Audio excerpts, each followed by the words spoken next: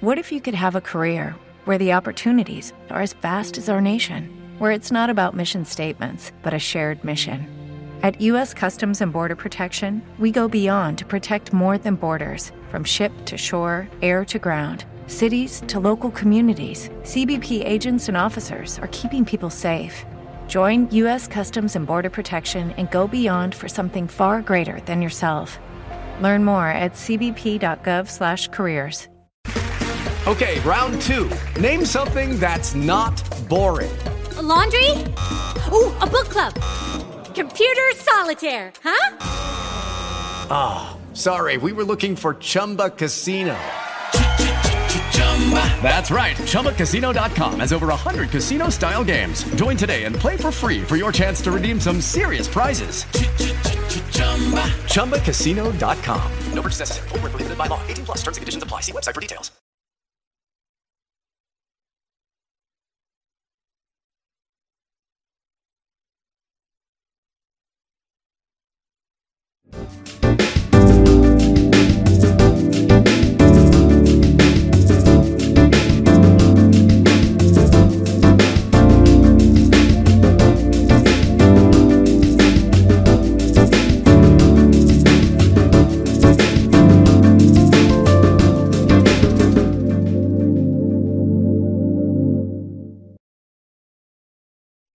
Everybody, and welcome to another episode of What's the Message? I am your host, Claudia Allen, and of course, I am here with my co-host, my commander-in-chief, the editor-in-chief, the lady that pays my bills, the one and only Carmela Monk Crawford, and we are so excited to bring you another episode of What's the Message, where we find the hope in the headlines. And I am particularly excited today because I have my friend, my mentor. She's just such an amazing inspiration to me and to so many. And so to be able to bring her to this platform is truly an honor. The one and only Reverend Dr. Gayle Fisher-Stewart. And so, of course, I want to introduce her to you guys. She was ordained in 2015 and currently serves as the interim rector of St. Luke's Episcopal Church in Washington, D.C. A native Washingtonian, prior to accepting the call to ordained ministry, she retired from the Metropolitan Police Department as a captain and then taught at the university level. She is the president for the Washington, D.C. chapter of the Union of Black Episcopalians and also serves as the chaplain for the Tacoma Park Police Department, providing spiritual aid and assistance to department personnel, regardless of belief. Reverend Fisher-Stewart is a graduate of the University of Maryland University College, where she got her bachelor's degree. And she also received her master's and PhD from the University of Maryland and the American University for a master's in science, and then the University of the District of Columbia for an MA and a master's of theological studies from Wesley Theological Seminary. The lady is stacked, which is why we'll never call her Gayle, okay? She was the 2015 recipient of the Director's Award, Episcopal Evangelism Society, and in 2017, she was awarded an honorary doctorate of divinity from Colgate University. She has written on race, policing, and the Episcopal Church in a piece called To Serve and Protect: Race, the Police, and the Episcopal Church in the Black Lives Matter Era, which was published in 2017. And as well as an edition was published in the Anglican Theological Review. Her recently published book, Preaching Black Lives Matter. Hello. I have to Vanna White this. There you go. Ooh, that looks good. Beautiful, right? It asks and answers the question, what would the church look like if Black Lives Matter? In response to the recent uprisings over the police murder of Mr. George Floyd, she has developed a curriculum to serve and protect, bridging the gap between the police and the Black community. I just want to give you just the brief of the book, Preaching Black Lives Matter. is a prophetic imagination that would have us see a future in which all Christians would be free of the soul warping belief and practice of racism. This collection of reflections is an incisive look into that future today. It explains why preaching about race is important in the elimination of racism, both in the church and in society at large, and how preaching has the ability to transform hearts. While programs, protests, conferences, and laws are all important and necessary, less frequently discussed is the role of the church, specifically the Anglican Church and Episcopal Church, in ending systems of injustice. The ability to preach from the pulpit is mandatory for every person, clergy, or lay, regardless of race, who has the responsibility to spread the gospel. For there's a saying in the Black church, if it isn't preached from the pulpit, it isn't important. And so today I am so excited to have a conversation with my friend, my mentor, Reverend Dr. Gayle Fisher-Stewart, as we discuss why preaching Black lives matters. Wow. Doc. Yes. Hello. Yes. Hello. How are you? I'm good. Good. I'm Good to good. meet you, Carmela. Oh, so wonderful to meet you. I'm already inspired. In fact, I'm about to leave. Y'all just take this. This is good already. Listen, Oh, so goodness. why was there an impetus? Did you go to a protest? Was there a particular death? What happened that really caused you to say, I want to write this book right now? This book did not come about overnight. Mm-hmm. It's been in the works for almost 2 years. There's been this perfect storm. In fact, it wasn't supposed to be published until July 17th, and the publisher moved it up early with everything going on. And in fact, it wasn't even my idea.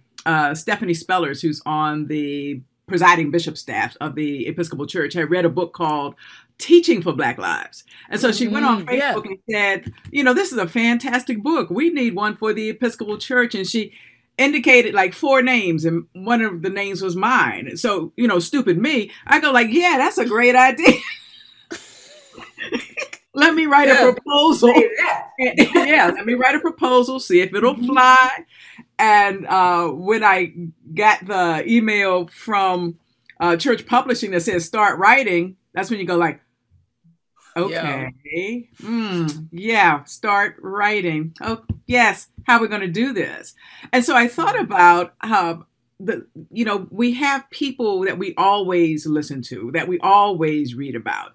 And some of them are in this book, but there's so many more voices out there that we need to hear from, who would not have an opportunity to write unless somebody says, write something, give it to me.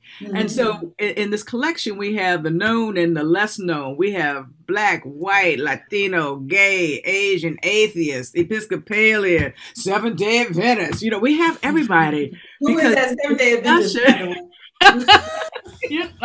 This discussion really goes beyond boundaries. Jesus had no boundaries. He was always breaking down boundaries, and human beings like to put up little fences around, like my denomination is better than your denomination, or I don't understand your denomination, or there's one word in what you profess that I can't go with, so I'm gonna start my own denomination, my own church. That's facts. Right? And so we bring together all of these voices to really talk about what preaching is and how it matters. And that is, while we are in the pulpit and we have to preach from the pulpit, because if it doesn't come from the pulpit, it doesn't matter, that preaching is also about advocating and teaching how we see Black lives in our churches, particularly our denominations and churches that are predominantly white.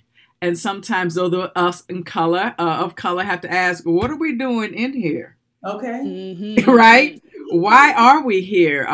Because I look at, for example, in my denomination, which is the Episcopal Church, and we still have historically Black churches. And I ask, this is 2020. Why do we still have Black churches? Right? Except for the fact that Black folks weren't welcome in the white churches. And so we formed our own churches. And as we talk about evangelism, we find that with our Black churches, while Black folks will readily go to a white church, right? White folks don't readily go to Black churches. You're speaking truth now. Regardless of any denomination. And we have to ask, it doesn't matter what denomination, right? Wait, Claudia and I are silent over here because you're talking about Black churches and everything like this, and we're just kind of quiet because, this is a part of our reality as well. Right, We have observed what you just said. And so I didn't want to let the moment go by because everybody who's watching us knows what the deal is. So absolutely. Every Adventist in the thread right now is like, really? That's in the Episcopal Church too? Yes. Yes, and although we have our first African American presiding bishop, that's like the head bishop over the entire Episcopal Church. So there are folks saying, okay, we're post-racial now, and we're going no, y'all try to use that on Obama, but we're not going for it. It's almost like a social experiment. So we've had one, so now you all can stop talking. Everything is okay, and we're going no, it's still not okay. Right. Mm-hmm. And so in this book, we have actual sermons preached and want to be preached. The second section is advocating. How do we get out there and really advocate? Where is the church in the Black Lives Matter movement? Where we ought to be out there, not handing out water and granola bars, right? We should be out there saying, no, we have Black lives in our churches and in our denominations, and we need to make sure that they matter. Mm-hmm. And then the last one has to do with teaching. A lot of times when we talk about multicultural teaching aids in the church, all we do is take an old book and kind of give the folks on front a tan. Right?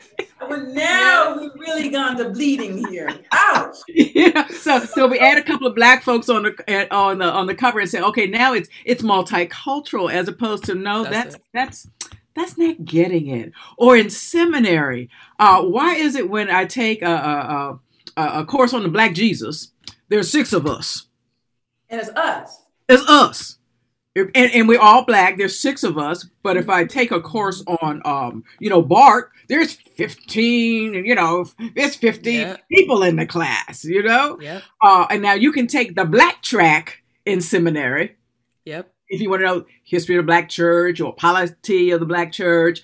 But while we will major in white theology, we don't have a lot of white folks majoring in Black theology. That's it. And what's up with that? In Indianapolis, and Frank Thomas wrote a piece in here. He created the first PhD program in African American preaching and sacred rhetoric at Christian Theological Seminary. How many white folks will get a PhD in African American preaching and sacred rhetoric? I don't know. But Doc, I think, but that can go ahead. I think that it's a couple things, right? Because coming from the academic space of African American studies and African American literature, I feel like because that's been around for a little bit longer, you see many non-Blacks flooding to get these kinds of credentials now. So the point where they are taking up space and removing Blacks out of these spaces. And so they're getting the opportunities to teach Black literature and Black studies courses over individuals who have, been in particular programs with particular emphasis, and so there's so much of a politics around, how Black thought and Black pedagogy and Black curriculum is either received and embraced by white people or kind of avoided in really interesting ways. But go ahead, Carmela. I know you had a question. No, I'm right on the same line, because it seems to me we've got 2 issues. One, the ever-present, always preaching to the choir. Yes. So we come in, and for me, to have the Black Lives Matter discussion is not as such a hard thing to do in front of a Black audience. We know, and we know, but then it's the discussion that needs to be had in front of other folks. And so I guess my question right now is, what are we, two things, when you talk about preaching, what are we saying for ourselves and what needs to be said for ourselves in this moment? And two, not what, but how do we get into these other areas so that this is a meaningful exchange? Because it's happening. I just don't know who's doing it and how it's happening. Well, it's the in thing to do right now. Yeah. Yeah. What is it? The 10 bestsellers all have to do with race and anti-racism. Right. There are a couple of things. As a result of publishing this book, I've had people email me, predominantly whites, who said, I've never, ever heard a sermon on racial equality in my church, not even in Black History Month. Okay, never. Mm-hmm. And then I've had Black and white ministers said, I can't preach that in my church. If they have an all, predominantly white, I can't preach that. I'd lose my job. And so we have to figure out, okay, if you're going to preach a gospel that is meaningful to all, you're going to have to take some risk. Father Daniel Berrigan says, if you're going to be with Jesus, sometimes you need to get used to the smell of wood.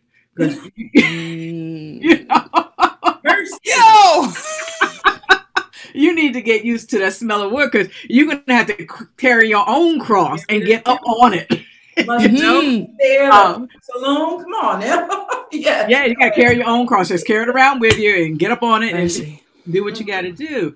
And so it's having these discussions, like if we are about Jesus, and we keep saying Jesus is in the margins, and if you study, Black theology, then Jesus is Black, maybe not, melanated Black, but Jesus is there with us. Yeah. Then why is it that some churches can just disregard it? And in fact, one of the writers, I asked him, because he is the pastor of an Episcopal Church that is predominantly white and well-resourced. And I said, if you never mention race, you'd be fine. No one would say, okay. Yeah. So the whole issue is like, why are you throwing yourself onto this fire? He says, because I have to. And if people are uncomfortable, they're just going to have to be uncomfortable, because the gospel discomforts folks. If we're preaching a gospel but no one is ever upset or uncomfortable, that's not the gospel. Jesus got up on that cross, not because he was praying all the time, because he was messing with folks. Mm-hmm. Yeah. Right. He was messing with folks. He was making folks uncomfortable. Like, you're not treating people right. This is the way it ought to be. And they said, we got to get rid of him. Right. Yeah. Yeah. Get rid of him. Do you feel like we're supposed to be preaching Black Lives Matter to Black people, or preaching this to white people? Is there a specific, should we be focusing this kind of preaching to one audience over another? No, both. And this is why both, because both. Let me see how to say this. I say it in book. Sometimes in our predominantly white congregations and churches, you will have Black folks. You'll have Black churches or Black congregations within these denominations. And unfortunately, what you really have is the white church in blackface. Mm-hmm. Right? Because they leave themselves who they are at the door and become something they are not in that denomination. They actually become white, not Caucasian, but white. They don't want to hear no Black music. We don't want to hear no hooping. If you say amen and it's not at the end of a prayer, neck starts swiveling around and looking at you like you're crazy.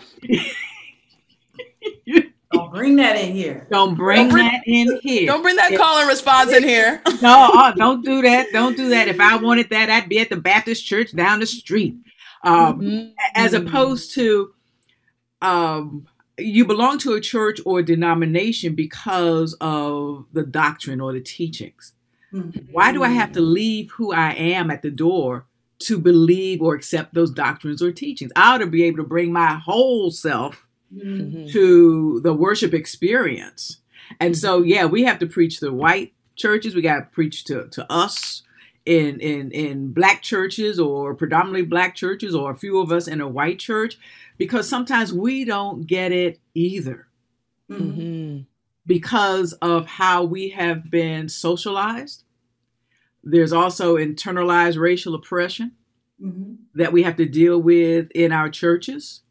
And so these things we have to bring up, either in preaching or advocating or teaching. Why is that? How did this happen? So there's a lot that we have to unpack in order to truly preach Black Lives Matter in our church. I'm curious, what are the things that your authors, and as well as you, what are the things that you are addressing? And I mean, it seems so, it seems like this is so intuitive. Okay, obviously we're preaching against racism, but as you're taking it and unpacking it and you're going systematically, what are you attacking each, piece by piece by piece? Number one, I want you all to recognize this. Where are we going with that? Am I making any sense? I'm sorry. You are making sense, because the church, unfortunately, sometimes leaves Jesus behind. Right? The church leaves Jesus behind. We're great at being church. We're not all that great at following Jesus. Right? We've got church down pat. But when it comes to following Jesus and looking at all of the people the church leaves behind, and you may come to our church, but we're not really going to welcome you. Be you Black, be you gay, be you Asian, be you Latino. How do we truly have the kingdom of God that Jesus announced, that the kingdom of God is at hand? It's right here if you would just get with the program, and no one is devalued. We are all God's children. We see the Imago Dei in each one of us, and we espouse that, but we don't do that. And so a lot of times in this book, people are venting and confessing, and it was a tool of catharsis. This is what they've been thinking all the time. So it gave them that opportunity to put in words what have been troubling them in terms of their participation in the church, or why they don't go to church. I'm not going to church where I am not, you say we love everybody, but you're going to tell me I don't dress right, or I don't speak right, or I don't know how to do this right, then it's a contradiction. It's a contradiction. And so this really lets people know that if we need to fix everything that is spoken about in this book in order to truly be the church. For sure. And in fact, I in seminary, I had a classmate who was Seventh-day Adventist, and she was looking for her senior thesis, right? And so she was puzzled. I said, "Wait a minute." I said, "You all lift up Ellen White, right? But you all don't ordain women." Now she done come to mess with us. Woo! I did not invite you. Listen. Go ahead, Doc. We've had this conversation. Go ahead. Tell the people. You commission women. Yeah. They do the same work, but you don't ordain. I said, do you see that as a conflict, that as the person you lift up, but you would not ordain her? And she said, whoa, okay, that's my paper. That's my paper. That's my paper. That's my paper. Yeah. Some things just don't make sense until we confront them. Yep. And so while we're confronting the ills of the world, we need to confront the ills inside our churches. That's right. To make sure that we truly are doing as Jesus and God would want us to do. Yeah. Can you talk a little bit about that confrontation right now? I'm thinking that's what you mean when you refer to the Kairos moment. Am I saying that correctly? Kairos. Kairos. First of all, okay, help me. I don't know what that term is, but I would like to use it one day. Go ahead. It's like a perfect storm. Everything is coming together. Okay. You know, there's conflict and there's opportunity. This is the perfect moment to do what we need to do. And I don't think we will get it again.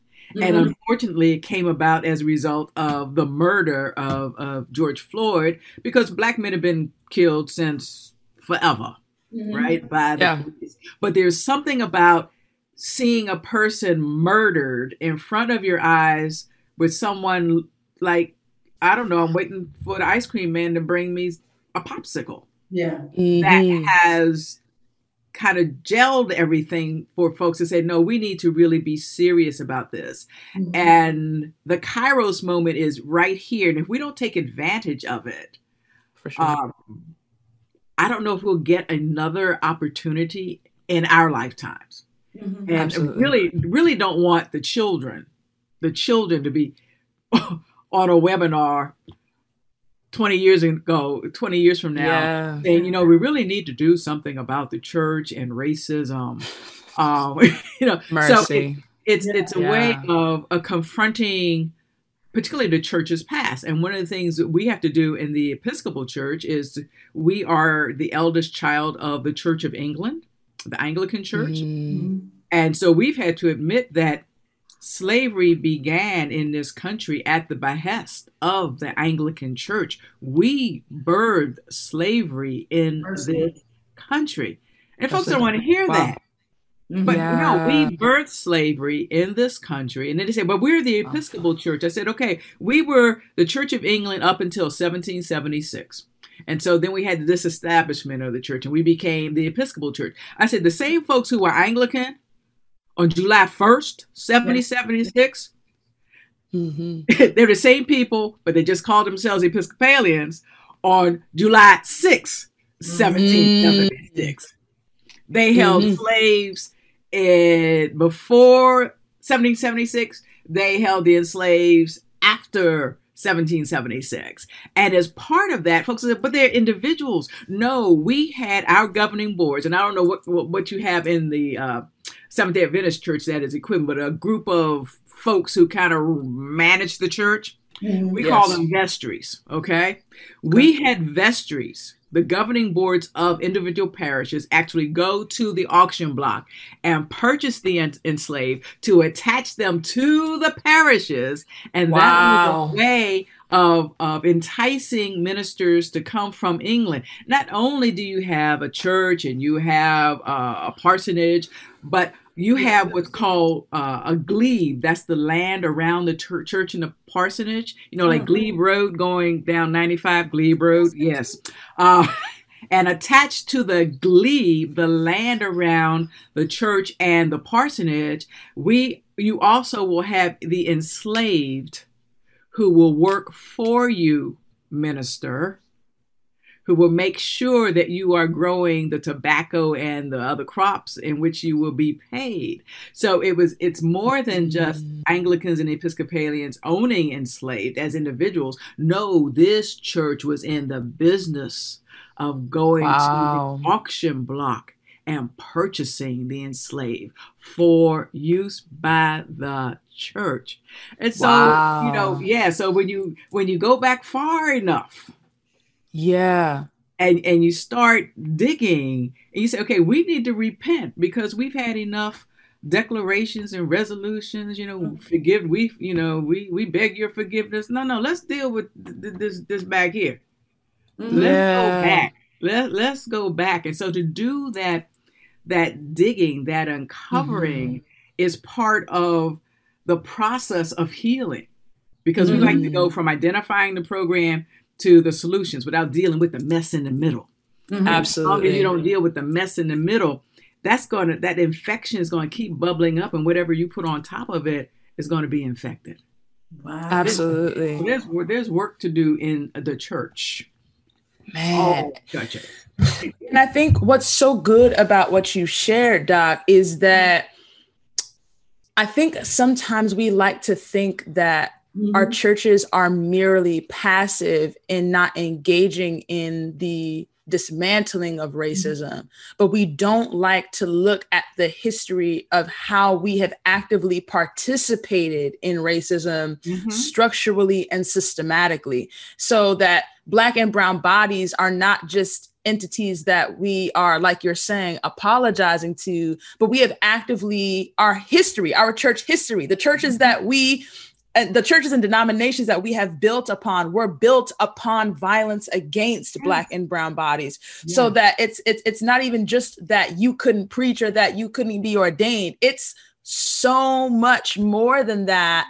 And I think that until we kind of deal with that core issue, then we aren't going to be able to have any kind of a real conversation about racism within the Christian church. And I think that, this kind of helps us move a little bit to the second part of the conversation that I want to have, because I'm wondering if the inherent racism within the Christian church is what potentially prevents us from being able to have a truly effective anti-racism impact in the world. And so that now with Black Lives Matter, they are declaring that they are inherently spiritual, but they are not Christian spiritual. So they are calling out the names of the ancestors. They are pouring libations on the streets before protests and rallies, praying over the spirits of those whose lives have been lost. And so then the question becomes, well, Black Lives Matter is effective right now. This is the contemporary movement. Is Black Lives Matter being more effective than the Christian civil rights movement of the 50s and 60s? Is there something inherent to the spirituality of these movements that's impacting that? Is there something that says that our inherent racism within our Christian churches is even keeping us Black people, as Black Christians, from being able to engage in the work as effectively as possible? Right now, I want to be clear. I'm not saying that we should pour libations or call out to the ancestors. I want to be clear. Okay. I'm simply sharing what is done and has been done. And I'm simply asking a question, can we discuss about the spirituality, the differing spiritual expressions of Blackness and how that is impacting our social movements even today? Well, spirituality is concerned with the human spirit or soul as opposed to the material things. That's my working definition. And I will say that at my church on occasion, we do pour libation and call out the ancestors as part of our service. Okay. Why? We do. Because, you're pouring libation, you're pouring what came from God back into what is God's. Okay. And we call out our ancestors. So we call out ancestors that are more closer to us, as opposed to Moses, Abraham, Mary, Sarah. What's the difference? Those are the ancestors of the church. So why can't I call out ancestors that are closer to us who have made a decided impact on our lives? There's something they teach us in seminary. It's called syncretism. Where you start merging different aspects into Christianity. You say, you can't do that. Well, who said? Number one, Jesus wasn't a Christian. I always got to remind folks. True. Jesus was not Christian. He started a movement, right? He started a movement. And the thing about it is that when religion is about control, it's different from faith, but religion is about control. If I can control you concerning what to think and what to believe, I can basically make you do what I want you to do. Okay. So religion is about control. And we're saying, wait a minute, why do I have to leave something that is important to me at the door to come in and be whatever this particular denomination or church is? Why can't we, instead of processing into songs by old dead white men, have some drums as we come into church. For this past Black History Month, we have all this stuff in the Episcopal Church. We got hangings on the altar and everywhere. I draped our altar in kente cloth. Mm-hmm. Some folks said, "Woo!" I'm going like, "It's Black History Month." We're gonna be black. Mm-hmm. So we have to ask, how is this controlling me by saying I can't call out the names of Black saints? In the Episcopal Church, Absalom Jones, first Black priest in the Episcopal Church, is a saint. Martin Luther King Jr. is a saint. Pauli Murray is a saint. I mean, we don't have the saint process of a Roman Catholic Church. We can kind of say, oh, that's a good person. Let's call him saint. But we are taking people who mean something to us and having them designated as saints. Those are our ancestors.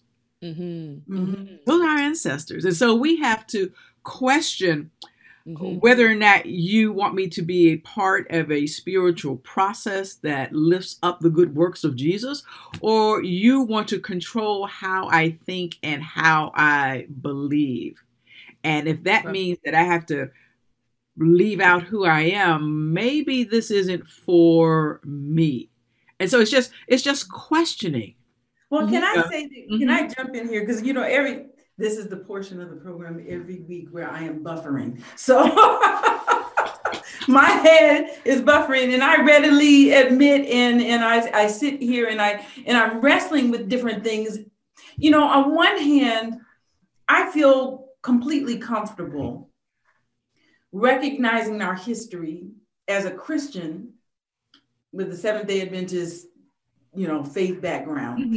As a Christian, I feel very comfortable with the idea of recognizing where God has led through his providence, and incorporating all of my Blackness, incorporating all of the global kind of information that we have. I guess I do feel uncomfortable with the idea, and I guess I'm not challenging the idea of remembering our history and remembering our ancestors. I guess I do have a disconnect when we're talking about pouring out an offering to the ancestors. I'm pouring out, or I'm inviting the spirit of the ancestors to animate currently, because that goes against my understanding of what the Bible is saying. And I think as we're looking at the Bible for us, as we look at these teachings, we believe the dead are dead. And so, trying to engage them to help in the current fight seems somewhat, it seems futile. Yet the power of Christ and his spirit to energize the movement and to see the marginalized and to hear is so important. And I guess what I'm saying, and the only thing that I'm trying to do in my buffering is trying to understand how would people with such differing backgrounds be able to come around? There's not a conflict. Help me. No. It's not a conflict. What our end goal, if our end goal is we're recognizing the value and the worth of all people made in God's image. And if that means that we have to say that, and whosoever come around this campfire, that's good. I think what I'm seeing here, and as we're talking about this conversation, is that there has been a vacuum. There has been a vacuum of people, of even Christians, saying this is wrong, calling out the wrong and moving into the space along the people that makes this very hard for some people to even say, okay, I'm late to the game. I need to come up here. But now that I'm walking into this room, everybody's in here already. I don't know where I fit. Am I making it? Help me. You are making sense. And sometimes we focus so much on our differences. Yeah. I'm not going to be able to convince you to change what you believe as a Seventh-day Adventist. You're not going to be able to convince me to change what I believe. But if we're talking about valuing human life in all aspects, Can we agree on that? We will leave the other stuff to the side. Let's work together on this particular issue. And what happens is that to have these conversations, and this is what frightens people. If I say the church is racist, and the church is racist, it's a part of a racist society, therefore it is racist. Does that make me a racist? And so that's what frightens people, that if I mouth those words, then am I a racist? Well, maybe, maybe not. But if I at least am able to lift up some issues that we need, and I might have to work on myself. I do have to work on myself. Yeah. But we come together on this particular issue without figuring out, what you do on Sabbath and what we do on Sunday.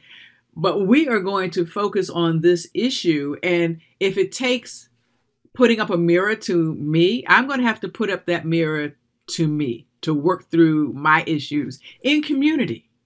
Because the reason I am racist, if I am racist, is because I've been socialized to be racist.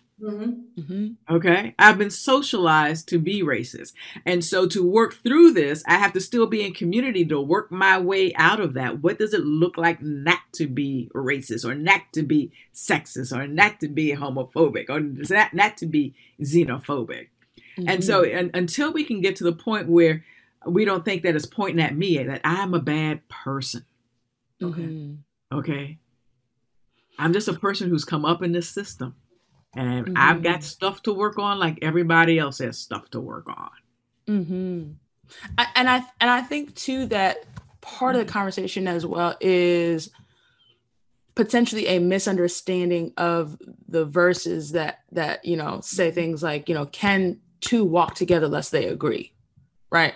And so I think that there is this understanding that we can only walk together if we absolutely agree on every single thing, right? So Adventists can only walk in social justice with other Adventists, right? Episcopalians can only walk in social justice with other Episcopalians. And of course, any entity that is now seeking to engage in what might be interpreted as traditional West African spirituality, that now is something totally different. We cannot walk together because we don't agree, right? I think that that's the easiest kind of response that kind of maintains some of our boundaries, some of our barriers. It's very comfortable for us to be able to say, and like you said, Doc, to kind of lose focus on where we agree, and that the point is that we're all here because Black Lives Matter. Right. The point is we're all here because there are some individuals in society that systems, powers, violence is being enacted on for the last 500 years. And so we're trying to say that we agree that this kind of oppression must stop. And so we're saying that there should be, that the stopping of that oppression would be most effective if we worked together. That's instead of in silos. I think that what is critical for us to understand is that I don't have to agree with every detail of your belief system in order to work with you. And so I think that why your book, even in its structure, is so critical and important is because literally what it is doing is it is saying it is critical that we preach Black Lives Matter. Yeah. And in a body of work, in a body of work are several bodies that are of different colors, different religious backgrounds and faiths, different genders, even different sexual orientations, are all coming together to say it is critical that this be done. So that even in the reading of the text, you might read a chapter that has something in it that you might not theologically agree with, but it doesn't eliminate the truth or fact of the matter that we're all talking about the same thing. And so I think that what we can't allow to happen is that we allow ourselves to become so distracted by our differences that the work just doesn't get done. Well, we are sorry we experienced some technical difficulties. That just means that the conversation is getting gooder and gooder. And so we are continuing this. Exactly. And so we're continuing this conversation. Dr. Gayle Fisher-Stewart was dropping some bombs while we were back here trying to reconnect to you. And so, Doc, go ahead and share with us. What were you saying? So when you have a system where Black lives only mattered when we were beast of burden, okay, when we were underpinning the capitalist system of this country, right? And so the only way you can have that is that you create this whole genre, this whole narrative of inferiority, and now to even see you, Claudia, you, Camilla, on this screen, you debunk the myth of white supremacy. Because if white is supreme, you're not supposed to be on this screen doing anything.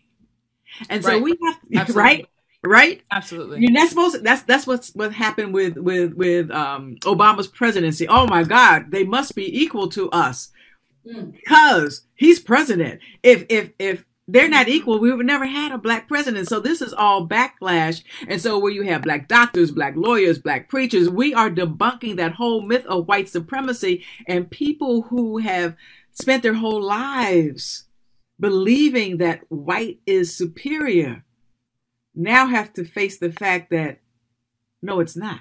We're not saying that white is inferior. We're just saying that it is not superior. And to deal with that, even in the church, we have to do some soul searching. We have to do some confession. We have to do some repentance. And that is difficult. If this Black child is sitting next to my white child in school, that must mean that Black child is the same as my white child. And I've been taught that we are better than anybody else.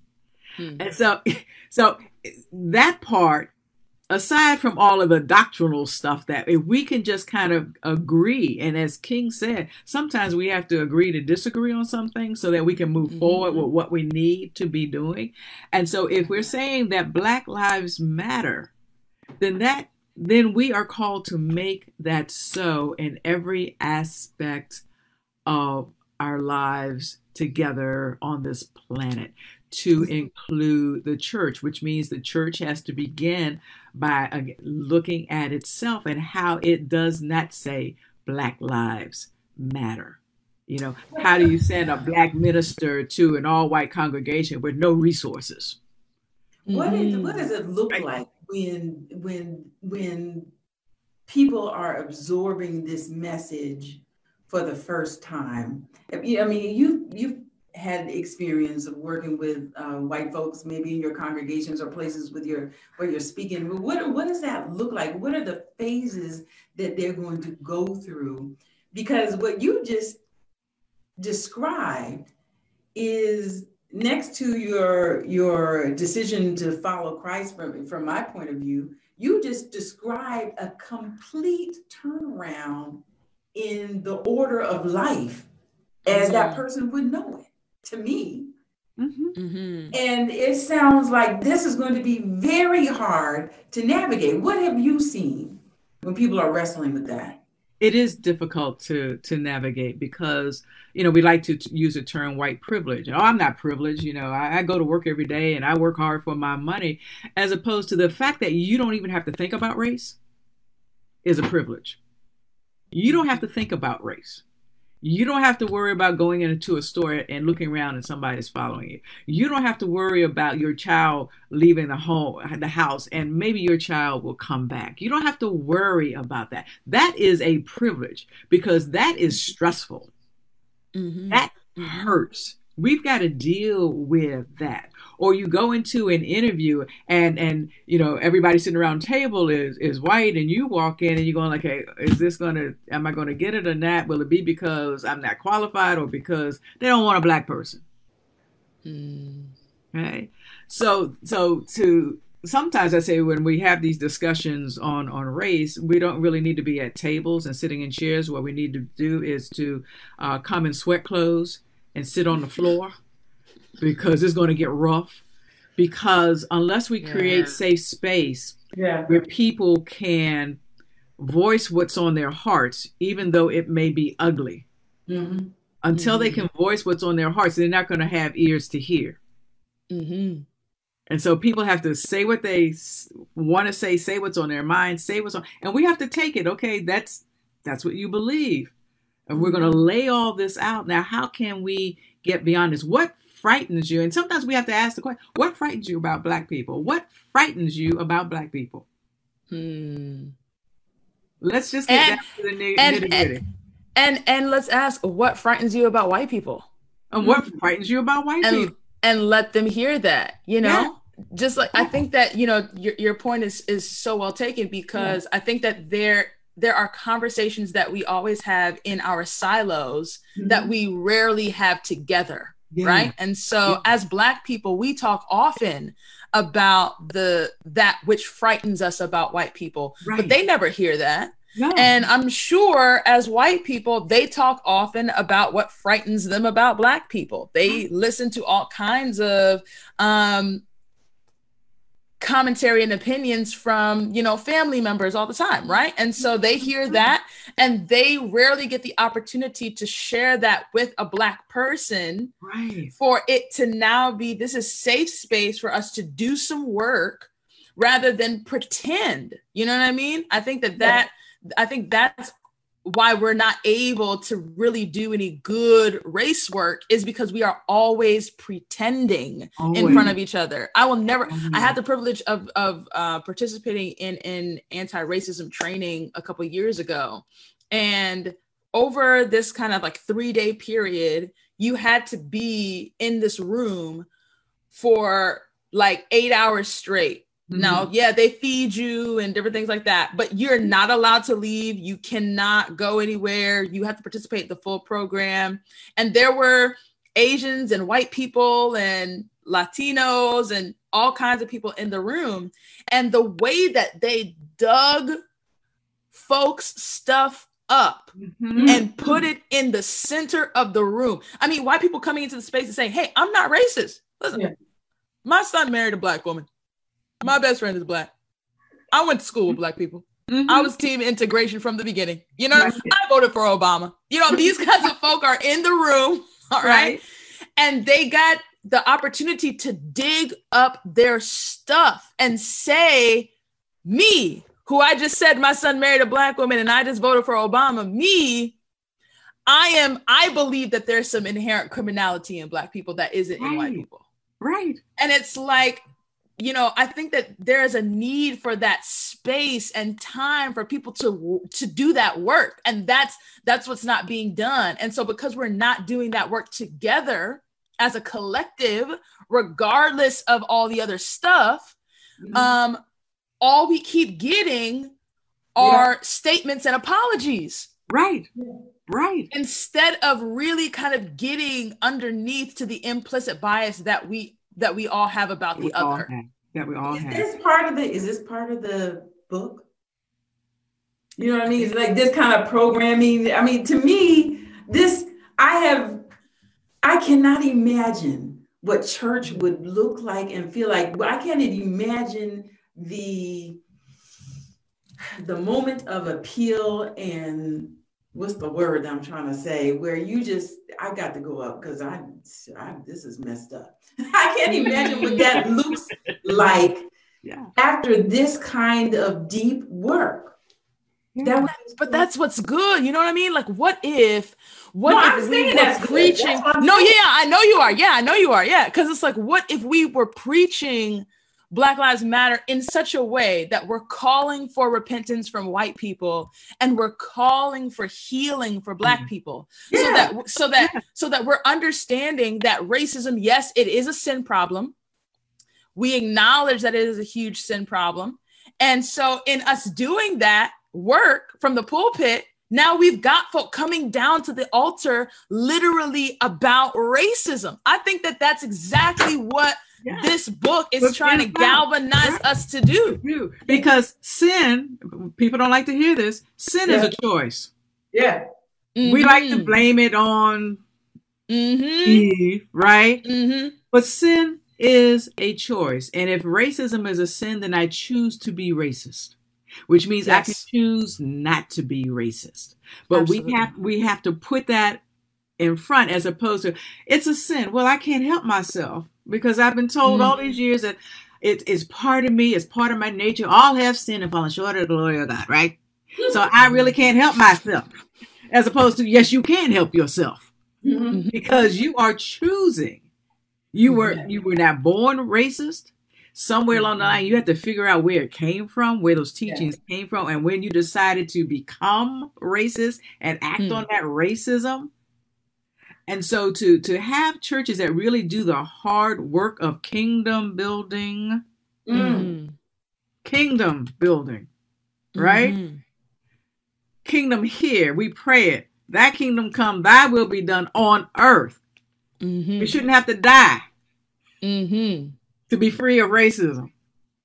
We can do it now, but we have to be in churches that want to be the church as opposed to the institution. We are too busy trying to protect the institution. As opposed to being the church. One of the things about this pandemic, I say one of the best things about this pandemic, if you can find anything, is that we're not in the buildings. That's right. That's it. We are not in the buildings. Because we have learned that church is not about the building. Although folks say, I want to go back to, I ask why. God's out here, Jesus is out here. You know? So we are learning that the church is not the building, that it's us. And so what do we need to do for ourselves and with ourselves to make the body of Christ real right here, right now?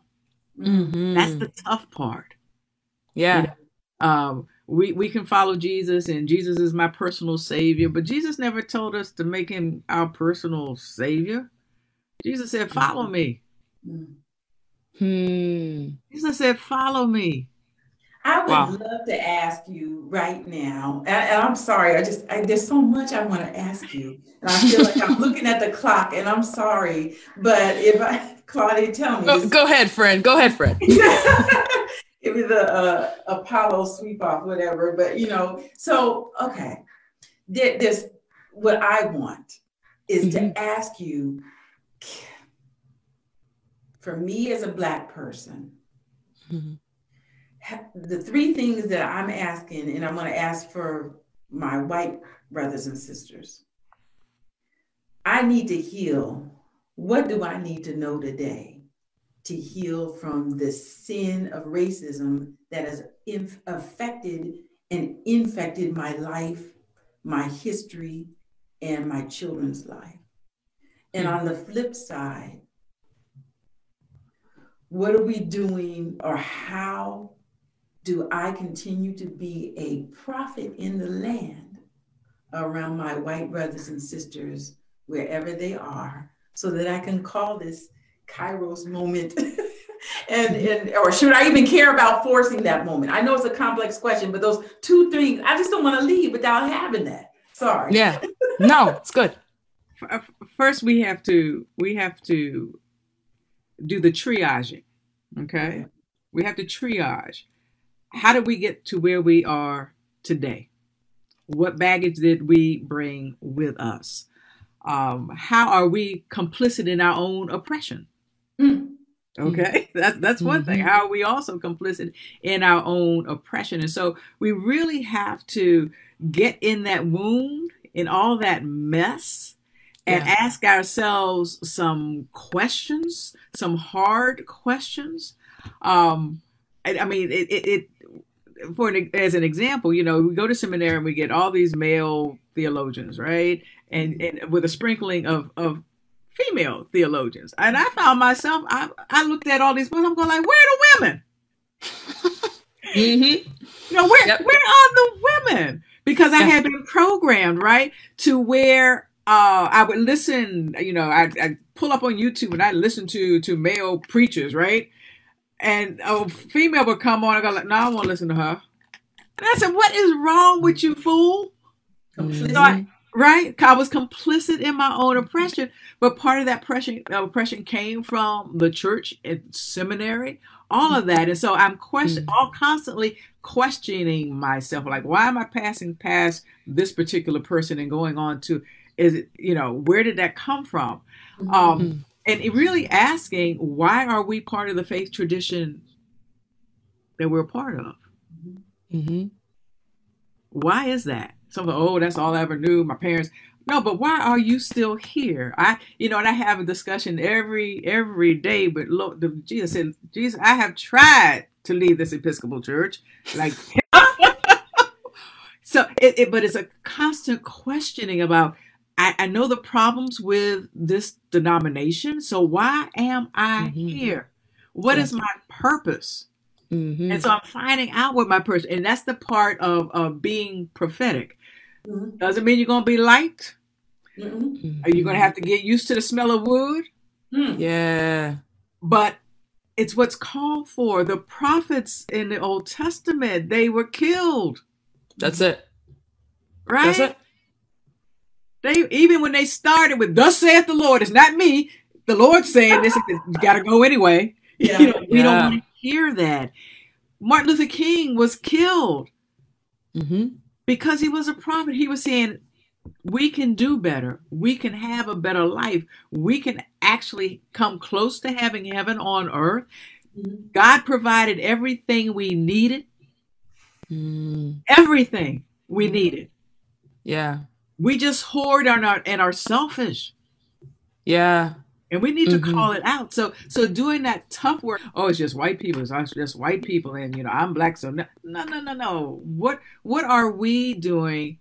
Because one of the things I find that a lot of times for us, we have accepted crumbs from the master's table. Because we think we can live where we want to live, and we can drive what we want to drive, and we can shop where we think we might be able to shop, and we got a few ducats in the bank. We got comfortable. Yeah. And so now folks are saying, no, you need to be discomforted because there's more than that. Yeah. And so the constant questioning of our role in all of this and whether or not we are willing to risk everything as Jesus did to make things better. Well, I've got two last questions, but this one and then another one. So as we come to a close, one thing that I've been seeing in the chat, particularly from some clergy, some clinicians, they're wondering, what are the practical ways that we can create? And, my good friend actually used this term that I love. She'd said not safe spaces, but brave spaces. Yeah. How can we create brave spaces within our churches so that we actually have these altar moments where whites are repenting for the sin of racism and Black people are receiving healing from the trauma of racism? What does that look like practically for clergy persons, for clinicians? How do we set that up in our churches so that in essence, we've got the preaching. How do we go from preaching to conversion, conviction, the transformed life? It's all about relationship, and we talk about that a lot in church, but we don't really work on it a lot in church. And it's not going to be overnight. So you may preach and just have a conversation with 2 or 3 people, one at a time. It's not like, okay, next Sunday we're going to have a town hall meeting and we're going to do it. No. we're going to have to create those brave spaces, one small space at a time. And it takes, and it's soul work, and it's physically, mentally, and spiritually tiring work. For sure. And so you have to get used to it. And so just having the small conversations first with people in your congregations. We do anti-racism training, and we do what's called almost like Christian speed dating, where we have two lines of people and we have specific questions. And one of the questions, when did you first become aware of racism? And so we have two people talk about that. And we do that for about an hour. And afterwards, people say, I never knew that. They said, I never spoke to a Black person that long in my life, that it wasn't at work or. So it's having those opportunities and asking tough questions and having 2-on-2 just discuss their experiences with that particular question. So no, this is not, let's have a conference. This is relationship building. It's organic. It's being at the table together. I'm hearing. Yeah. Let's have this over a meal. And I'll take you out to coffee. Like, how did you get here in DC? When did you realize that Chocolate City was now Mocha?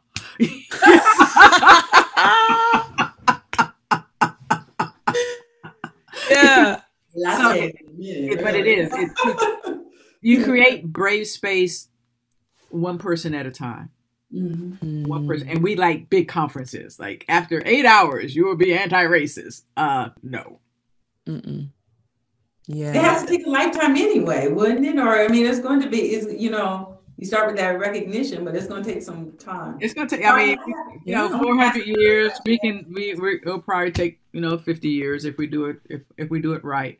But if we do it for our children, if we do it for our children, because a lot of the young people look at people my age and say, "We thought you fixed this."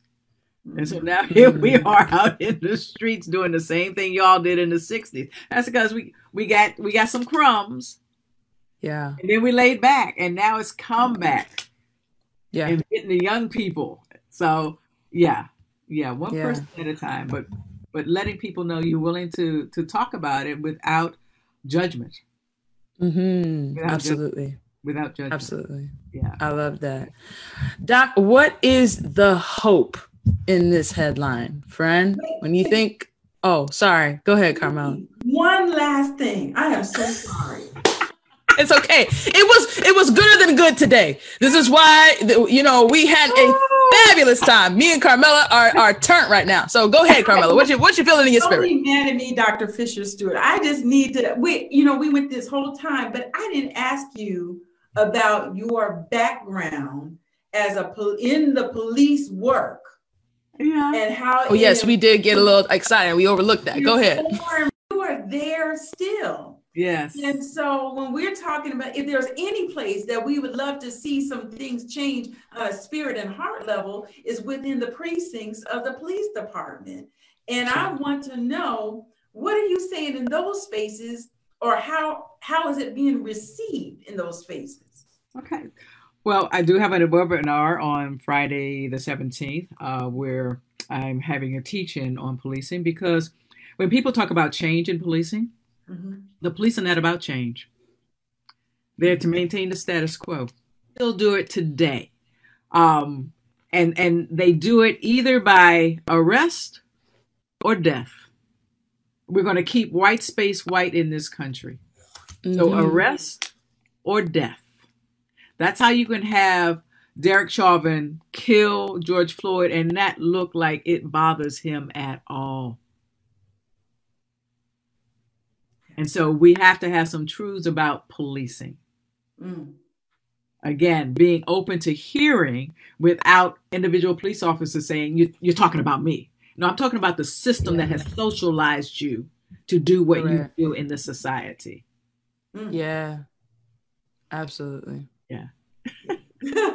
No, for sure. It's so critical, because I do think that that was just an important question, Carmela, for us to think through the practical elements of preaching Black Lives Matter, but also changing the precincts, changing policing in this country. That's how we're going to ensure that, at least by way of police brutality, that Black Lives Matter. But we know that's only one small element in the way that racism is manifesting itself.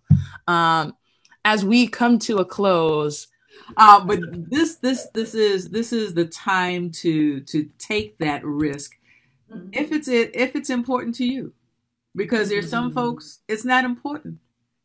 It's not going to be important, and it's not important for those congregations. So this is the time, and to those of us who are willing to preach it, make ourselves available, we'll come in and preach it for you. For sure. And we'll talk about it afterwards. But if the church is going to be what it's called to be, where every single person is respected as a child of God who reflects the image of God, then that's what we're called to do, whatever it takes, whatever the risk. Amen. Everybody, I cannot plug this book anymore. Preaching Black Lives Matter by the great Dr. Reverend Gayle Fisher-Stewart. A book for such a time as this, a book that is truly for our people. And so I just want to encourage you to get this book. You can order it right now. As the doc said earlier, it was supposed to release on the 17th, but it is out right now, Saints. You can go ahead and get your copy. And if you know somebody named Claudia Marion Allen, I don't know if you know that person. Yes. She's on page 90 of the book. Listen, all right? Yes. The great doc, let me be a part of the project. Our duty to preach Black Lives Matter. Our duty, right, listen there. Here. So go ahead, Carmel. Can we get that webinar information too? One of our viewers. Absolutely. Yes. I will send it to you. So we are going to make sure that the link to church publishing as well as the Amazon link is in the show notes, but we're also going to make sure to add the doc's webinar link that's happening the 17th, Friday next week. Really thinking through this. And I also want to remind you, I read this in her bio, but she does have a curriculum that is literally based on building community between police and the community. And if you participate in the webinar, get the curriculum. Look at that. All right. So come through. This is information that we need if you really want to do the practical work that we talked about in the podcast today. You want to make sure to get these resources, and the doc is the one that's got them. So make sure you're following her on social media. You've got the book. You're in the webinar, and you got the curriculum. As always, it's always a pleasure to have these conversations with you every Thursday morning. We try our best to bring a variety of people to the podcast so that we can have a robust conversation and a truly authentic and growing, edifying conversation about the issues, concerns, and questions that are pertinent to Black people. And so we just really want to encourage you to understand that this is a time where we need to come together and that we really need to focus on doing the work of uplifting Black and brown bodies. And so I want to encourage you to understand that we here at Message are trying to do that work. We're trying to partner with as many people as possible to spread the gospel and to spread the truth about Black Lives Matter. So make sure that you support Message because, as you know, this is a hosted and sponsored conversation by them. And so we cannot continue to do this work by way of content creation without their support. And so we need you to donate. We need you to make sure that you are supporting, purchasing our bi-monthly issue. Message is literally the oldest Black Christian magazine in the country. And so we want to make sure that this entity stays alive, that it stays Black owned, that it stays the entity that is pouring into our communities, into our people, the importance of of valuing and edifying Black life. So make sure you go to www.messagemagazine.com, donate, subscribe to our bi-monthly print issue, sign up for our weekly newsletter via email, and make sure that you get many of our other products. Okay, we've got Bible studies, we have tracts, we have so many other products that you can have and use within your local congregation, within your local community. And so we're always excited to have these conversations. Thanks for joining. As I always say, we'll be here next week, same time, same place, just a different topic. So we'll see you then. Have a great week. Claudia, I think the one other thing that we have to remember, our behavior is definitely influenced or impacted by Claudia, I think the one other thing that we have to remember we're just excited that with the powers of Zoom and the like want to be Claudia, I think the eating of certain animals is that we have plenty of people that want to be ministry. Claudia, I think one other thing that we have to remember is that we have plenty of people ABC affiliates that want to be ministry. Not telling the truth and going back to let's just dip some of the issues. And so we live our lives working. If you think about Claudia, I think the one other thing that we have to remember is that I'm telling you, we handle the heavy stuff. We do the heavy stuff.